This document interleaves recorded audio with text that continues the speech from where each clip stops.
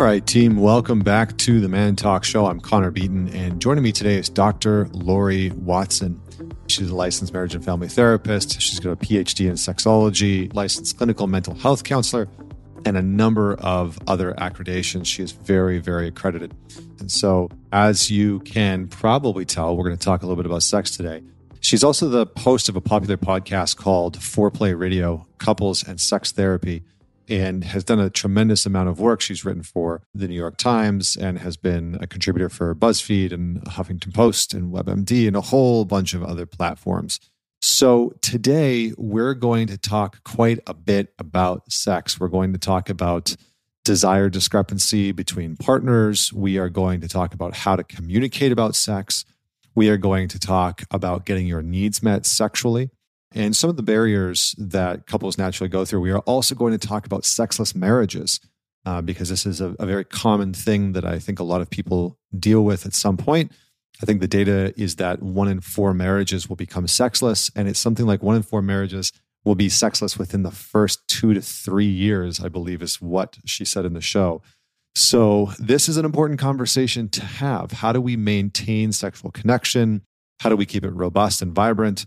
And what are some of the tools that we can use so that you can keep that healthy, vibrant sex life going in your life? So whether you're single, whether you're in a relationship, whether you've been married for a while, this is probably going to be a great podcast to tune into with your partner. So I would recommend sending this to your partner, either listening to it on your own or listening to it together and pausing and having some dialogue and asking some questions, because there's some very good content in here for you to have some dialogue about. So with all of that said, please welcome Dr. Lori Watson. All right, Dr. Watson, welcome to the Man Talk Show. How are you doing today? Hey, it's good to be with men and Man Talks. This is great. You betcha. Well, I appreciate the listeners might not know this, but we tried to record when I just moved into my house and we didn't have internet. And so that failed. And so this is our second attempt. I appreciate your patience and your willingness to come back on. Let's begin where we always begin, which is tell us a story about a defining moment in your life that made you who you are today. Sure. So I'm a sex therapist, and the reason I became a sex therapist was I was actually teaching premarital work, teaching couples, and one of the requirements was that they come back and see me individually for a little bit. And then beyond that, couples came back to deal with their sexual problems. And these were young people. I was young and they were young, and they were dealing with so many sexual problems. And I just thought, this is not what I expected. You know, I expected people when they're first married to be having a honeymoon. But it turns out that, and this is a scary stat, and that within 2 years, most couples are either low sexed or sexless. And I think I have some answers about that. But for me, realizing this, and also being a fairly young married person myself, who also thought, oh, you know, there's a mismatch here sexually between me and my husband. And, you know, all of that just collided in me. My professional experience, my personal experience, saying this area is so important to work in. And I did then specialize in sexuality as a therapist for my profession, and probably to learn something about myself and my relationship. Awesome. Well, I appreciate that. And it's interesting because, you know, sex is one of those things. I mean, I work only with men and generally talk only to men. And sex is one of those things that it's front and center. You know, we want to talk about it. And what's interesting is yesterday I actually put up a post that detailed some of the latest data and research around young men in their 20s. And it was showcasing that in the last decade, specifically between 2008, 2018, because we don't have data more recent than that, men in their 20s, the rate of men not having sex in their 20s has doubled to 27%. And so it's interesting because this conversation is sort of entering into the forefront of young men and couples. And I think the sexual landscape has changed quite a bit. And I think that couples' expectations have changed quite a bit of, you know, what they want sexually. Yeah. So in your practice, can you sort of give us, I want to start broadly And Okay. then we're going to narrow down to some specific topics like, what to do when there's sexual discrepancy, when one partner wants more sex than the Good. other, Mm-hmm. those types of pieces. But Sure. how do you feel like the landscape of sex within the context of relationships has changed post-pandemic? What have you noticed, if anything, in your practice? That's a really good question. I think that mostly what I see is people through the pandemic who were not partnered, it began to be more valuable to them to think about, I got to get partnered up here, because I am a sexual being. This is one driving force that pushes us toward relationship. And I think a lot of people were lonely, especially single people. There was a lot of fear. Certainly people were still getting together, but there was a lot of fear and a lot of backing off from hookups and dating. And so I think on the one hand, the good thing is it drove people to think more seriously about relationship, so that they have more security. And, I'm a person who I think it's perfectly fine if you want to go through life as a single person. There's a lot of good reasons for that. But there's this African proverb that says, if you want to go fast, go alone. If you want to go far, go together. And I probably believe that life is difficult. And being partnered, and partnering is difficult, certainly, but being partnered is probably in the long run a better way to go because you have support and care, and hopefully you have sex, and you have that person that you're with who supports your purpose, and life is better. What would you say are some of the foundational pieces or pillars of having a really strong sexual intimacy within a relationship? Because I think, within the personal development space, a lot of people talk about polarity. There's sort of the notion that sex should just sort of be a natural thing that happens in your relationship that I think some people hold. So it's kind of varied, but I'm curious to get your perspective. Like, what are some of the pieces that allow for sexual intimacy to really flourish within a relationship? So I think if you're male, the thought of having to work at sex can be a little bit of a foreign concept because men generally have massive amounts of testosterone. So they feel drive. They feel biological drive. So they're relying on drive to tell them it's time to have sex. If their partner in a heterosexual relationship, which is by and large who I work with, although I do work with gay and lesbian couples, but by and large, it can be really mysterious. Like, okay, why don't you have the same drive? I mean, when we do it, it's so much fun. It's so great. And you have an orgasm and I have an orgasm. Who wouldn't want to do this? And what is difficult to think about is that you're partnered with a being, a creature, who doesn't have the same hormonal makeup, the same chemistry. And so it's radically different in terms of how they get there. And then to top it all off, there's this cycle that happens in the sexual relationship. So it's not just drive-based. It's also relationally based. In a romantic relationship, we have two primary cycles, the emotional cycle and the sexual cycle. Emotionally, we kind of get it. One person says, I want to talk to you. I want to share feelings with you. I want to spend time with you. The other person, I kind of feel more like I want to work more. I want to do my own thing. I want to have my own hobbies. One person wants more connection. The other person kind of wants more autonomy. When we pledge fidelity and monogamy, if we're in a relationship with that kind of constraint, and the one person says, hey, I want to have sex with you. You wanted to have sex with me earlier. My body tells me it's time to have sex. And the other person says, you didn't really spend any time with me. I don't feel connected to you, so I don't want to have sex. Like, what is this? This feels like, bait and switch. This feels like a jip. 5 minutes ago before we were married, you always wanted to have sex. What are you talking about here? And these two cycles basically influence each other. They have gravity on each other. And I think that it's not a man's fault. It's not a woman's fault. I mean, men, it is a blessing. It is important. It is essential that when they want to have sex, that they bring that desire into the space. Like, we depend on that. I would say it's such a crazy solution when frequency discrepancy enters the picture. If a man says, okay, well, I'm not going to ask as much because then that pressures you and you're going to not want it as much. It's like, no.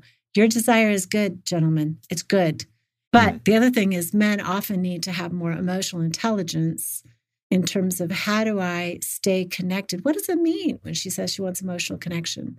And women, the research shows, often their turn on, their start place is emotional connection. But in fairness to men, if a woman pulls away sexually, she dysregulates him emotionally. It's like, if I don't have a dependable sexual partner, I'm really not going to feel like spending time with you and being nice to you and listening to all your feelings and all your day, right? I mean, both people dysregulate each other and it becomes a big knot.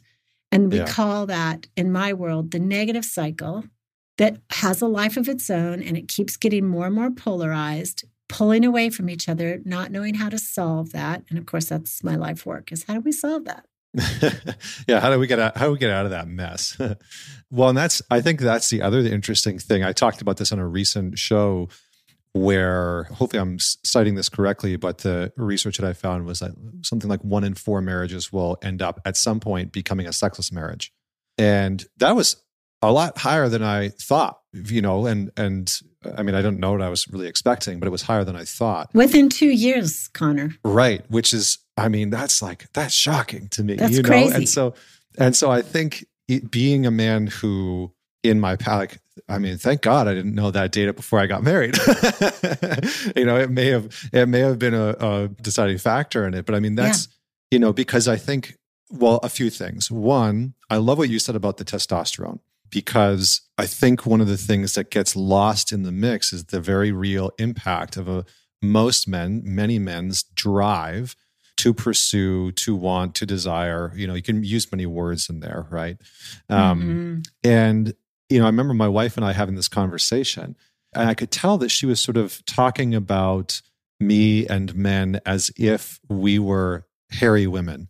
And I said, I don't think you understand what it's like to get testosterone coursing through your body as a teenage boy, where all of a sudden you're getting boners on the bus and in the classroom, and you're really sexually aroused, and there is this sort of predilection towards aggression that starts to come up, and it really has a significant impact on how we develop and how we relate to the world and how we, eventually relate to women.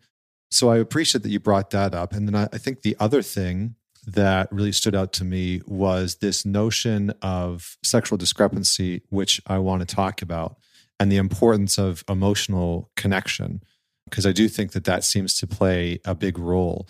So when women are saying that, what do we as men actually need to know? Right? I want more connection. I want more closeness. What's happening there? Such an important question, and I don't want to forget, though, your first comment of that women need to understand what would it be like to have a body that courses with testosterone, that makes you always horny, that makes you filled with desire. I think about that a lot. First of all, I'm jealous. I don't have penis envy. I always say I have T envy, because there's so much good that comes with testosterone. Yes, there's some aggression, but it's really an aliveness. Testosterone is an antidepressant. It's drive, it's ambition. I mean, it's a very powerful hormone. I saw a man who was super depressed. I mean, he's weeping in my office, Connor.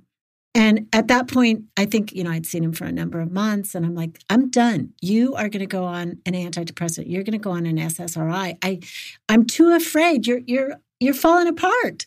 Men don't weep. This is a problem. And so he's like, well, let me talk to my urologist. He had suggested testosterone because I have low testosterone. I'm like, yes, talk to your doctor and your urologist about that. He came back, and in 1 week, he was buoyant. He was happy. He was back on it. He had libido. Testosterone is a powerful drug, not just for sex drive, but also for our sense of optimism in the world. And this is one of the problems being a woman. We also have estrogen and progesterone that cycles. And so we're riding these waves that impact our emotion without that stabilizer of testosterone, which would even out our moods. So, I mean, hormones are mood drugs, for one. And I think men, yes, God love them. I mean, just what would it be like to, I mean, I think that the joy of walking down the street and just your body like responding, probably the torture too, of walking down the street and having your body just kind of respond to all this, visual stimuli, how both disconcerting and how wonderful. But back to, what do women mean when they say they want emotional connection? So yes, I think it's very specific. Emotional connection looks like talking. Listening is talking. So what a woman wants is engagement. So when she says, hey, I saw Susan at the store, your high school cheerleading friend. I mean, she doesn't want to, oh, you did? Like she wants engagement. Oh, how was she? What was happening? Blah, blah, blah. And you have to kind of listen, right? Maybe Susan was the girl she's always been jealous of. So when she brings it up, she's really bringing up a controversial topic. And if you're a smart man, you're going to want to damp that down. Oh, good, done. Let's not talk about Susan anymore, because last time we talked about Susan, it was a big fight. But ironically, she's bringing it up for a reason and a purpose and wants engagement. So maybe if it is just benign, she still wants you to ask questions. What was she doing? Was she married? Does she have children now? Some sort of dialogue and conversation. If it is controversial, she's probably looking for reassurance, right? It's just simply talking about it. I know the last time we talked about Susan, we had a big fight. And I know you felt, like that I had given her too much attention the last time we had seen her. And I just want you to know, you're my girl. You're it. And I want to talk to you about Susan if you want to talk about Susan, but my body is telling me this is a dicey subject. I'm kind of on high alert right here because I don't want you to feel threatened. And it was through no fault of my own that you happened to run into Susan, but I know that the last time you were triggered. Those are so many words. I mean, think of how many words I just said. And most men are trained to be succinct, to give bullet points, to shut down conversation that might be controversial or might be potentially escalated, right? It's like, man, my protection says shut it down, walk away, go, let's just not talk about Susan because that's scary. And as a woman, emotional engagement means talk to me about even difficult things, engage with me, respond to my bids for conversation. That's a tall order. Really is. Yeah, I mean, it's interesting because I think I agree in many ways, and I think what's interesting is the counter narrative that a lot of guys hear about that I actually want to explore, which is this notion of the quote unquote the asshole, right? The guy that isn't paying attention to a woman's emotional needs, that isn't tuning into that part of her life, and that creates this dynamic oftentimes that culturally, we know that women are attracted to. And the first thing that came to mind when you were talking about like the desire for emotional connection, and we can get into the details of this, was like 50 Shades of Grey, right? It's like here, there's a book, Grey. Christian Grey, like a lot of these romance novels where in some of them, the woman is very emotionally taken care of, but in others, it's not about emotional connections. It's about darker sexual desires and power and control and these types of things.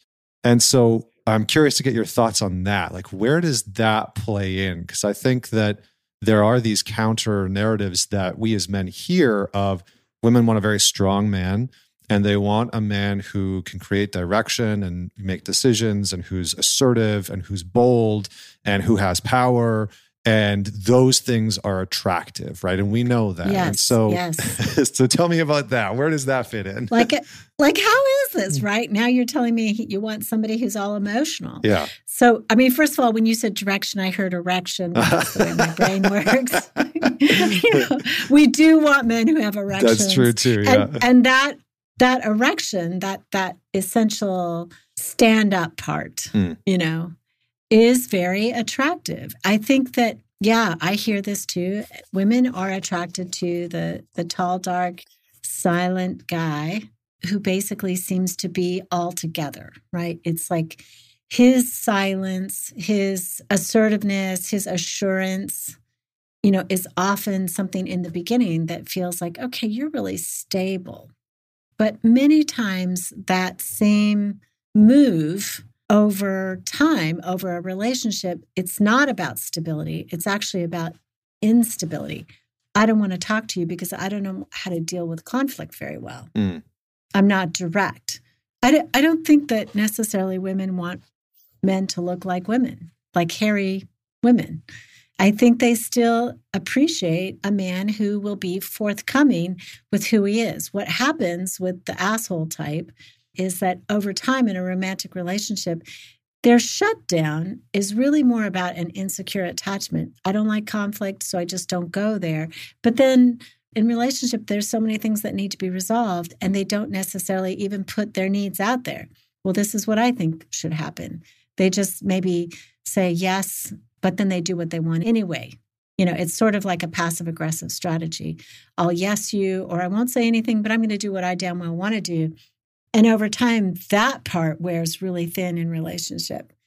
I get it. I think it's why are women attracted to the strength and that virile kind of mannerism and character in the beginning. I mean, I think there's something visual, certainly. I don't think it's all about good looks, though. I mean, because women tell me all the time, look, I'm attracted to this man. And I, too, I was attracted to men that weren't necessarily good looking.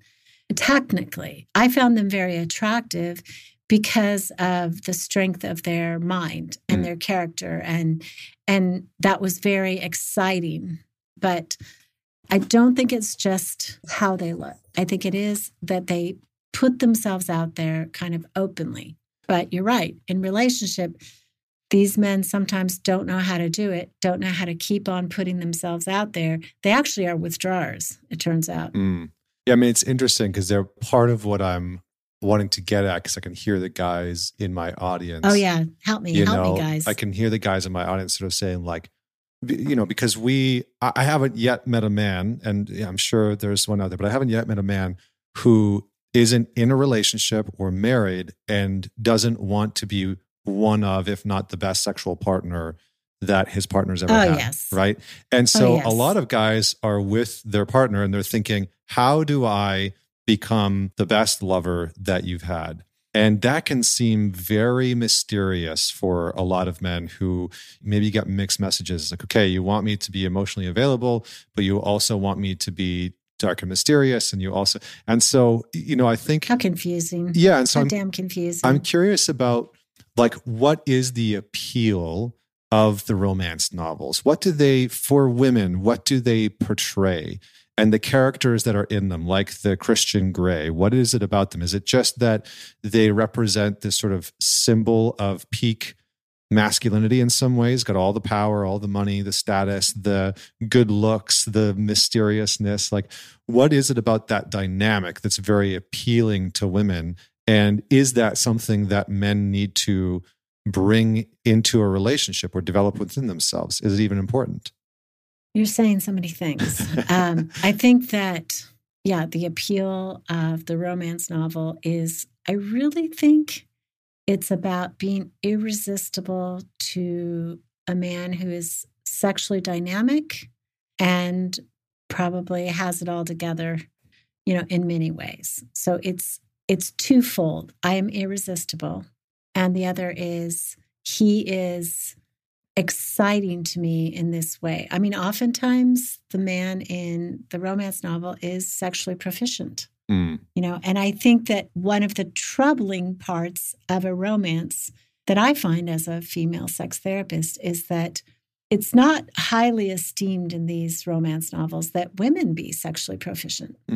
It's like she's somehow or another the damsel, the virgin, not really a grown, mature sexual partner, right? It's like she's the one to be initiated and he's the one to do that. And that's a fabulous fantasy. I got nothing against that. Fabulous fantasy. I was going to say, I think it's a fantasy a lot of women teacher. have. Yeah, it is. And I totally get that. But I think a lot of men have a fantasy once they're married that she brings it. That she brings her full sexual self and that she also shows her desire for his irresistibility. Mm. I mean, I think it's very human to want our partner to really, really desire us. So I think that, yeah, in fantasy, that's great. But I think that, unfortunately, the romance novel sends a message to women that is disempowering about her sexuality. And, I got lots to say, Connor. But there is some research on that women early in relationship, if they are sexually assertive, that destabilizes men sexually and emotionally. They get afraid. Even if it's, and they've done clarity on this, on the research, even if she's only all about him, she's really wants him with some level of passion, oftentimes he gets afraid. Well, this means she might be promiscuous. She wants sex too much.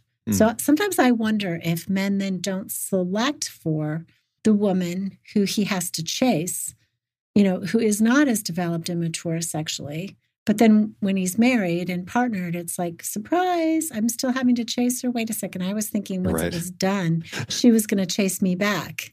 So there's a little bit of research that is problematic for both genders. Yeah. But let's just say you got what you got.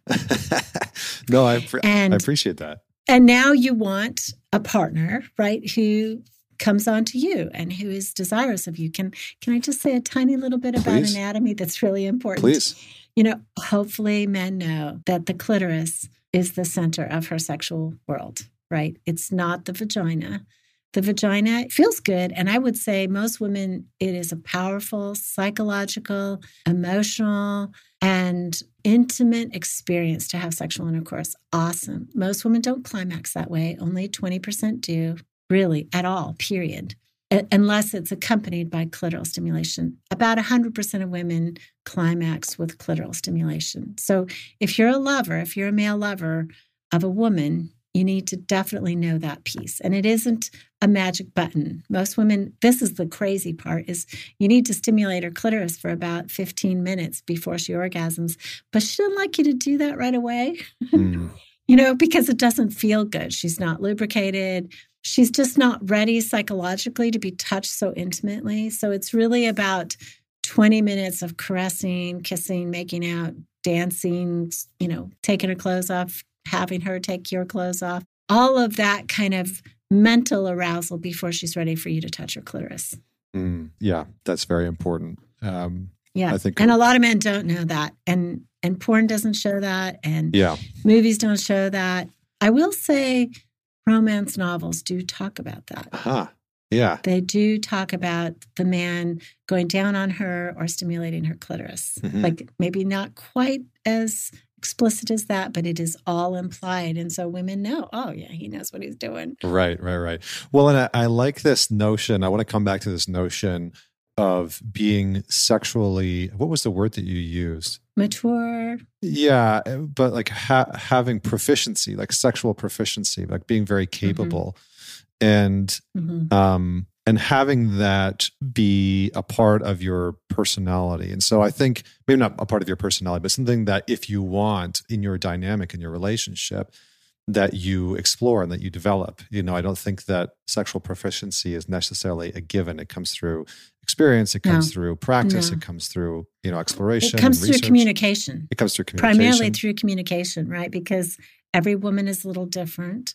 And so she needs to talk. And men say, look, I would stand on my head to get her to tell me what she likes, what would turn her on. And I think one of the things you said is, men want to turn on their partners and they're trying to become a great lover. And then it gets so complicated because sometimes he can be frustrated when she says, well, I don't really know what I like, or that was good. And what was good? Tell me, was it the circle move? Was it the tapping move? What was good? Girl, just let me in. And then he wants to try that the next time. And you know what? The next time she ate Chinese food and she's got a little too much salt and didn't feel it good anymore. And she's like, no, that doesn't work. And he's like, what? That worked last time. I mean, I think it would be so frustrating to be a lover of women because their bodies are so damn complicated. And they are complicated by her cycle, by what she ate, by the mood she's in. I mean, it is, I want to provide to you and to the men that are listening, you're right. It is complicated. It is kind of unfair because it's so easy to stimulate a man. Usually, once you figure out what works, it works, and it works every time. And it's much simpler, and it is so complicated. And you do need her feedback.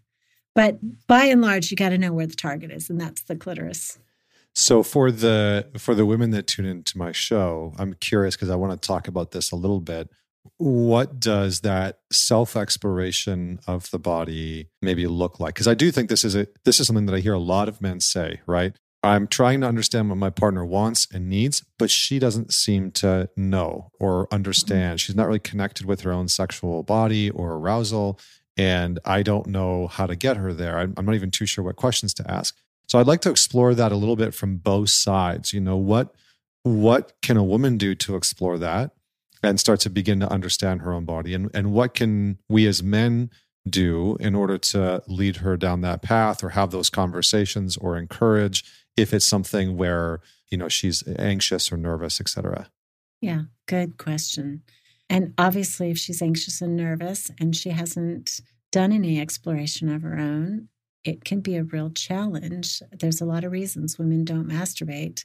Much of it is cultural or the way they were raised, that it's not being a good girl if you touch yourself, or it's somehow or another a religious prohibition, or they got caught.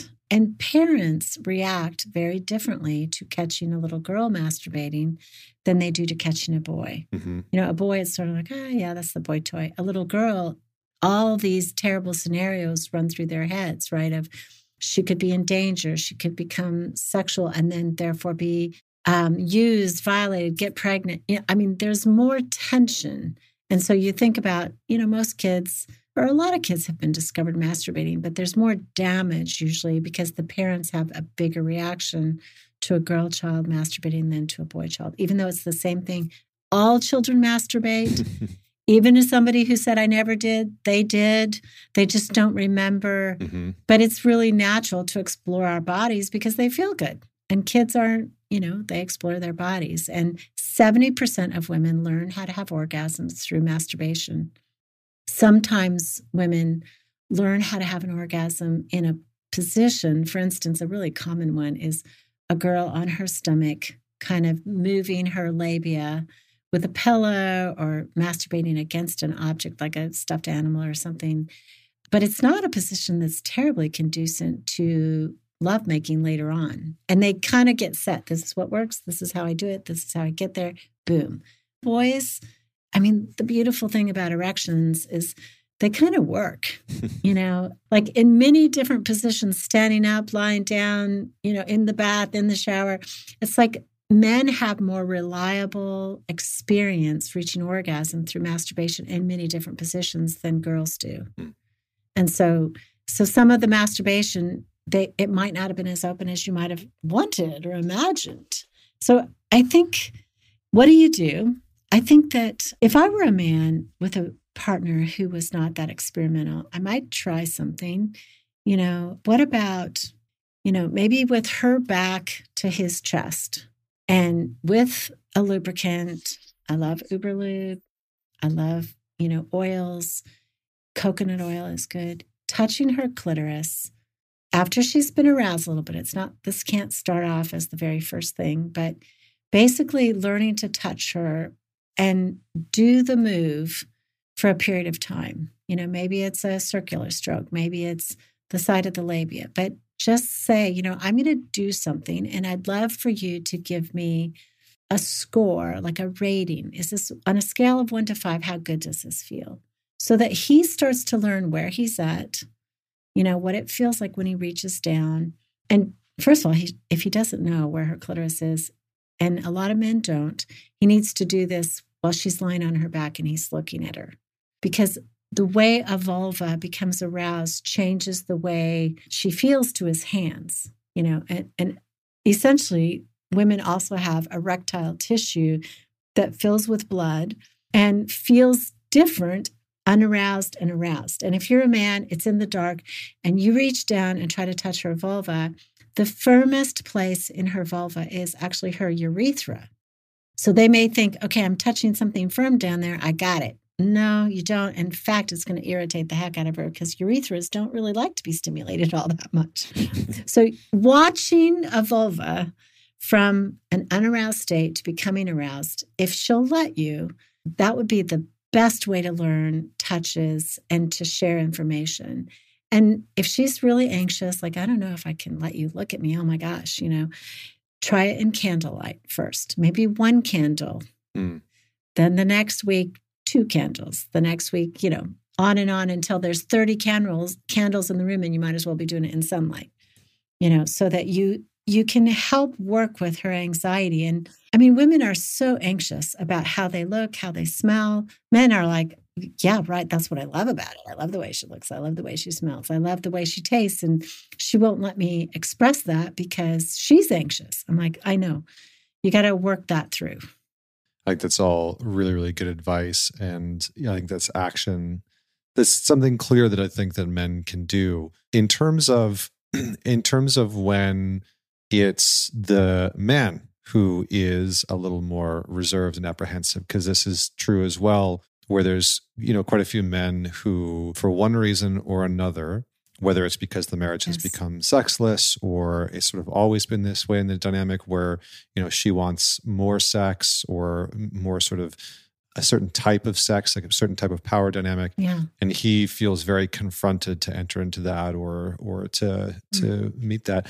What would you say, we as men can do to either up our libido or connect to our own sexual arousal or deal with sometimes the shame? Because I think shame plays a huge part in when a man is feeling sexually disconnected from his partner. But I would love for you to speak to that.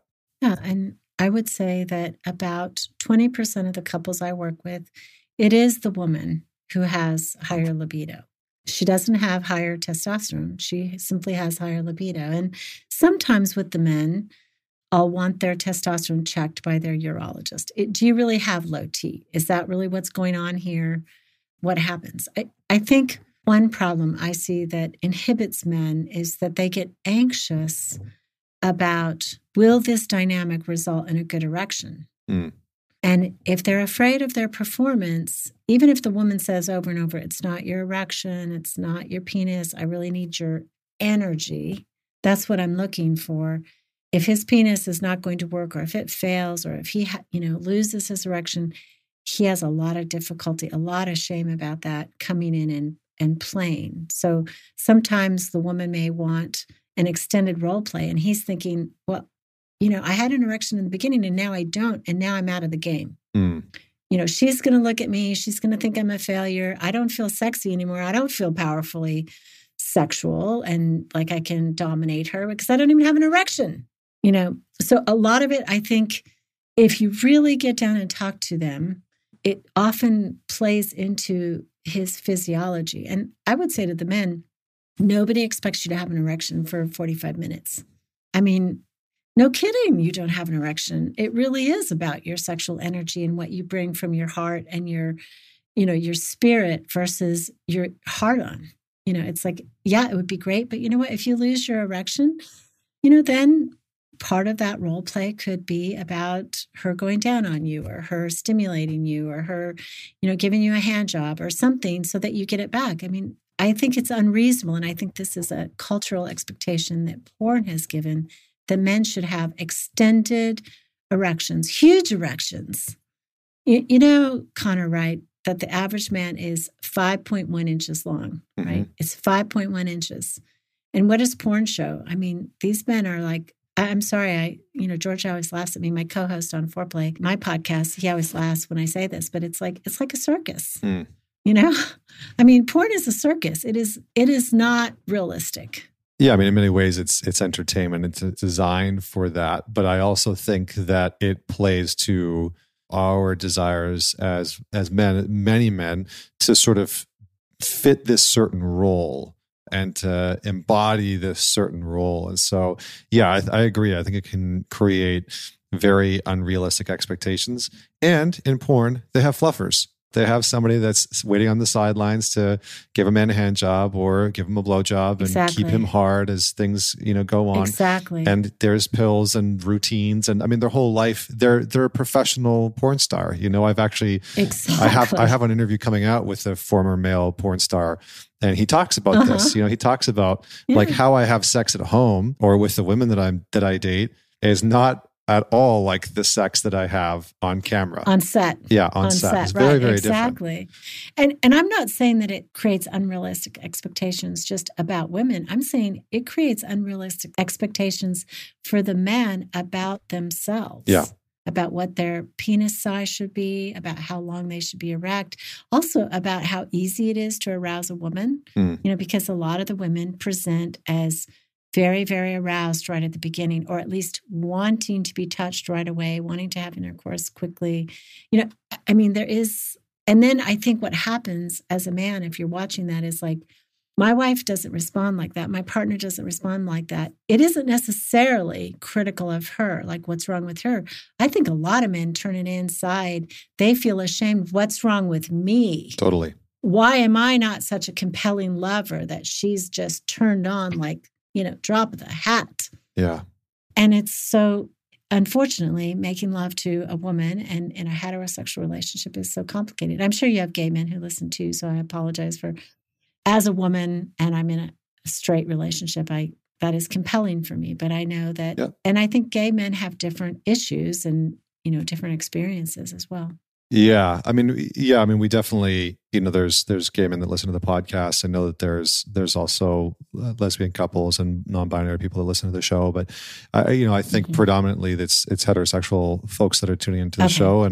But I want to have this conversation because I think this is very specific for a lot of, we can talk about sexual discrepancy between two people. I think how I initially wanted to ask it was, what happens when she's not interested? Because I get this question from guys all the time, right? She doesn't want as much sex as me. What do I need to do? She wants me to stop asking. How do I engage her? Why is she feeling this way? And the sexual discrepancy conversation is such a big one. So let's just start with, how does this come about? And then maybe work our way down to what do we do? You are absolutely right. It's a big conversation. Sexual discrepancy between a man and a woman is probably the number one difficulty sexually. If he's got normal T, he's going to want sex biologically a whole lot more than she does. How do I make her want it? Yeah, it's great if she gives it to me. If she lays down and, gives me sex, that's good. I'm not going to turn that down. But what I would really, really love is a woman who wants it for herself. Because why? Then I know I am assured supply. And when we know about economics, right? When supply goes down, demand goes up. And that happens emotionally for men. If I worry about sexual supply, that my partner is not going to be available to me when I want sex, my demand internally, I start to get frantic. I start to want it more. I start to become preoccupied by it because I'm worried that it isn't coming. And ironically, that produces the negative cycle because his frantic desire creates more of a demand. I'm asking more frequently, maybe than I even want it. I ask, and then she feels this ever-increasing demand. She tells herself not necessarily just that he wants it all the time, but also I'm failing. I can never make my partner happy. When you believe you can never make your partner happy and no matter what you do, it's not enough, right? Which is what men often feel emotionally. I can't make her happy. I don't know how to do this thing. No matter what I do, I don't make her happy. She feels the same thing on the sexual side. And it's demotivating. So one of the things we want to do is, first of all, conversations about sex that are critical or disappointed. We never want to have them naked. Like when your partner is naked, that is not the time to talk about, why don't you ever want it? Or, that was good. Why don't you want it most of the time? Why is this a struggle? Not the time to have it. When you're naked, all you want to say is, that was awesome, honey. That was great. I felt so good. I want you to feel good. Go to sleep. Conversations about sex have to happen over coffee, in a restaurant, away from home, away from the bedroom, where it's neutral space. Those are the conversations. Then it's about, it really has to be done with some delicacy and some intelligence. And that is my whole life work on foreplay, is to help people have these conversations with intelligence so that they don't push their partner away. Because the last thing I want is every time I talk about it, my partner shuts down further. So I really want to get curious about, tell me about, not tell me what turns you on, because that's a very male question. Men want to have sex because they feel turned on. It's about vulnerability. I want you so much. I want to make love to you. And when we aren't making love regularly, which for me regularly is 2 or 3 times a week, I start to feel this frantic place inside that it's like, I tell myself I'm unattractive. I tell myself that you don't think I'm desirable. And then I start to feel bad about myself. And then I get angry at you. And probably the only thing you see is the anger at you. I mean, I basically stripped for my partner emotionally to do that. But it gets a lot better results than the push, which is anger. You don't ever want it. Why don't you ever want it? You used to want it. What can I do? I'd do anything. I'd be shameless for you. This is the push. And what we know in dynamics is push results in pull away. Mm-hmm. Just like when she says to him, you never want to spend time with me. You always want to be off playing games and, you rush through dinner. It's like, what's wrong with you? Why don't we sit and have a glass of wine and talk and connect? It's like, you haven't even told me about your day. And you can feel my frantic push, right? And it's like, holy shit, I want to move away from you. All that energy, mm-hmm. I want to get away. And so we got to learn to talk to each other in ways that are vulnerable, that draw our partner in, show our partner who we are and what we need from them. And that indeed, it's not just a message of you're failing me. Yeah, I think that's so important. What I usually tell guys is rule number 1, don't complain or criticize your way to getting laid. It's not going to work. Right? It's never going to work, right? It might work once or twice, but it's not going to work. It's not a long-term plan, essentially. And even if you get sex after that, is it really sex worth having? Right. Exactly. So you got to catch yourself in the act of trying to complain or criticize your way into a sexual connection. I'm curious to I know we're getting short on time, but I'm curious to get your thoughts on this notion of asking for sex. Because I hear this quite a bit, and having worked with a number of couples, my wife is a marriage and family therapist. We've done a lot of work together. Oh, yeah. And nice. I think one of the interesting things that I've found is that men, especially in long-term relationships or marriages, will often get into this habit of asking, like, oh, do you want to have sex tonight? Or can we have sex in an hour? Or can we have sex later? And predominantly, not all women, but for a lot of women, that's sort of like a turnoff. It immediately is like, oh, now there's pressure to have sex, or, now I'm thinking about whether I want to or not. So what's your insight around, quote unquote, asking for sex versus acting on creating the possibility of sex happening? Oh, such a good question. So I say, if you ask a woman, like a basic sexual withdrawing woman who's a little harried, do you want to have sex tonight? No. Because her body is not fired up the way your body is. Like, men are like a car with a full tank of gas all the time. So that question, if a woman said to him, do you want to have sex tonight? He'd be like, yeah, start the engine, baby. Whereas for her body, she's got a hot car, but she's got a broken starter. And so we got to learn to get past the broken starter. So what I would say, rather than do you want to have sex, is, honey, I want to make love to you. Like, I would look at her directly in her eyes. I would be vulnerable. It would be, she's my object, not I'm horny and I just want to get off, which is what women hear. I know that men want to make love to their partner particularly, but when the question comes, do you want to have sex? It's like, it's about sex versus about me. And again, it goes back to that romantic novel. I want to be the object of irresistibility to you. Meredith Shivers, she's a sex researcher from Canada, says, to women, being desired is the orgasm. I mean, I think that this is why women do hookups. Women do not do hookups for orgasms. Only 10% of women in hookups have orgasms. Women do hookups because they enjoy that feeling of being irresistible, to being the object of desire, to being seen as super hot.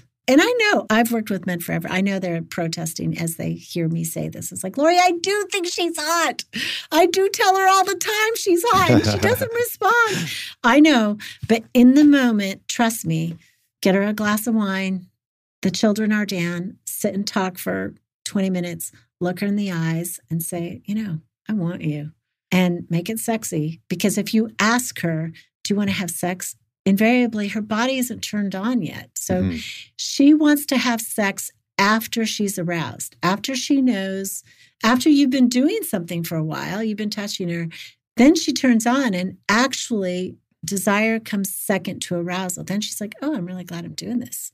This is awesome. So we got to get her in the mood, get her to the touching point. And I might say, you know what, let's just start. Let me kiss on you a little bit. If nothing happens, that's cool. But let's fool around a little bit, see what happens. And then if you turn on, let's go for it. I would at least get to the gate. I want to make sure that I heard that right. You said desire comes after arousal. For more than 50% of women, yes. Yeah, and I can't remember who said it. Maybe you'll know who said this term. It was something along the lines of like foreplay happens as soon as you wake up in the morning. And I've sort of loved this notion of dropping hints along the way. It's like, I'll do this all the time with my wife. It's like, oh, you look really good. And it's 10 o'clock in the morning, right? And I'll give her the up and down, or I'll let her feel my desire for her, and I'll look at her and I'll make a comment like, ooh, I really want you right now. I got to go to work, but I really want you right now. And it's just sort of like planting these seeds along the way where it's kind of like getting into the mind. It's like, oh, he wants me. Oh, I feel good about that. Now I feel sexy and attractive.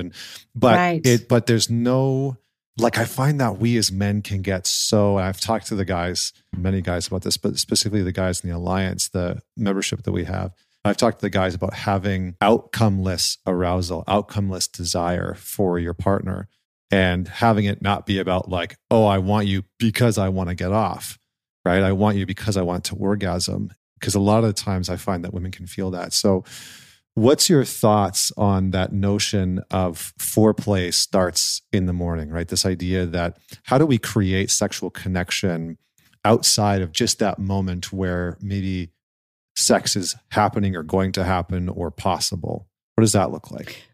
Yeah, I love what you said. You're giving compliments about her attractiveness throughout the day. I think women do respond to, attention.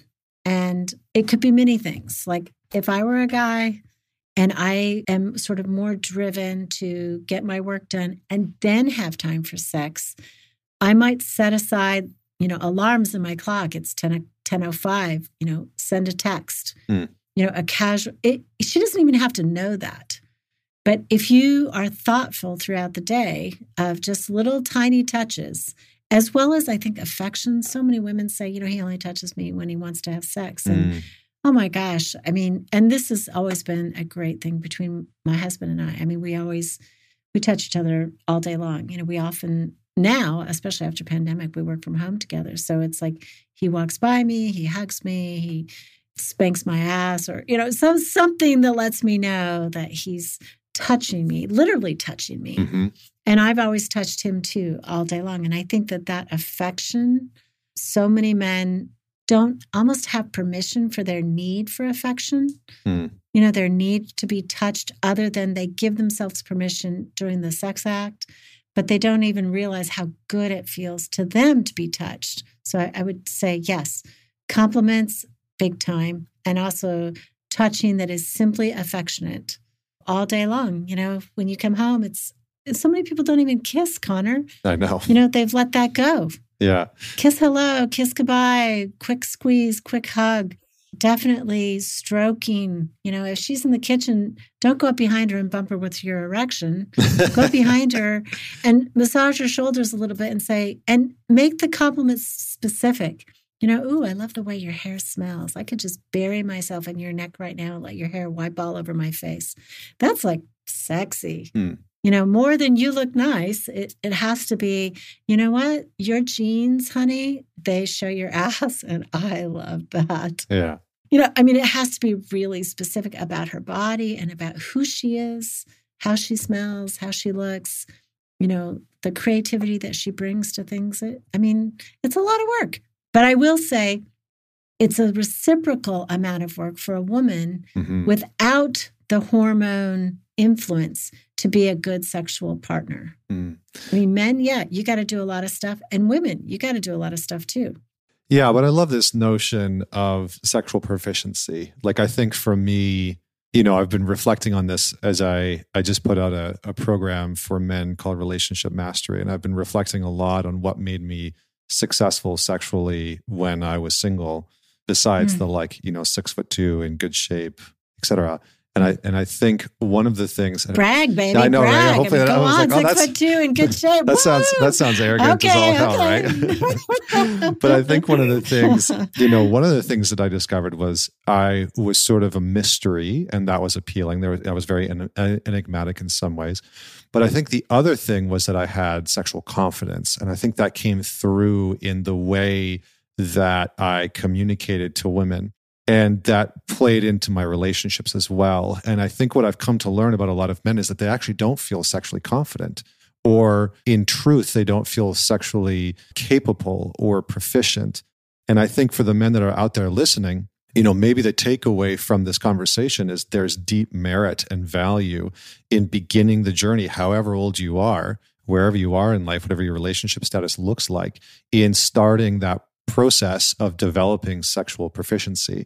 That's my takeaway from what you're saying. And I think that that's a really, really freaking valuable one. But I'm curious if there's anything else that you would want to add in to that before we sign off today. I think it is more than just experience. It is the ability to communicate with a partner. I've had a lot of men who have come in and said, Lori, I've been with 30 plus women and none of them needed clitoral stimulation. I'm like, okay. Didn't How they many though? Of them faked it? Didn't they though? I know you thought you gave them screaming orgasms, but maybe not. But no, I think, yes. How do you have sexual confidence when you don't have it? How do you gain it? I think a lot of it is you can learn a lot from books, from podcasts. There's a great resource out there, ohmygodyes.com. It's actually a How to Touch a Woman, and it's very artfully done. It is explicit. So it is as explicit as porn, but it's beautifully done, showing technique. And please use my code foreplay. That helps me. But I don't say it simply. I've used this as a resource for my couples for a long, long time. I really think for a man to want to understand how to touch a woman, that's a great resource because you can actually see techniques isolated, one technique, and there's a label, and, that helps communication with our partners, all of that. Wonderful. Well, listen, Dr. Watson, thank you so much for joining me today. I really appreciate it. And I hope that everyone else out there got as much value out of this conversation. I really enjoyed this conversation. And me too. Yeah. I'm like, is it really up? We have to stop. It was such a great conversation. Well, thank you. Thank you for having me, Connor. Yeah. And I think we'll have to have you back on. And in the future, I'll have links to your website in the show notes. But is there anywhere else outside of your website that you'd like people to go to check out your work? Definitely the podcast, Foreplay for Couples and Sex Therapy with George Fowler and I. We talk about this stuff every week, and we try to give both explicit tips and dynamic tips so that you can understand how to become a good sexual partner, how to do this vulnerability thing without losing the masculinity. George is a macho guy, and he's also very emotional. And I think he does a really good demo as a male about how you show emotional vulnerability, but how you're a real man. So awesome.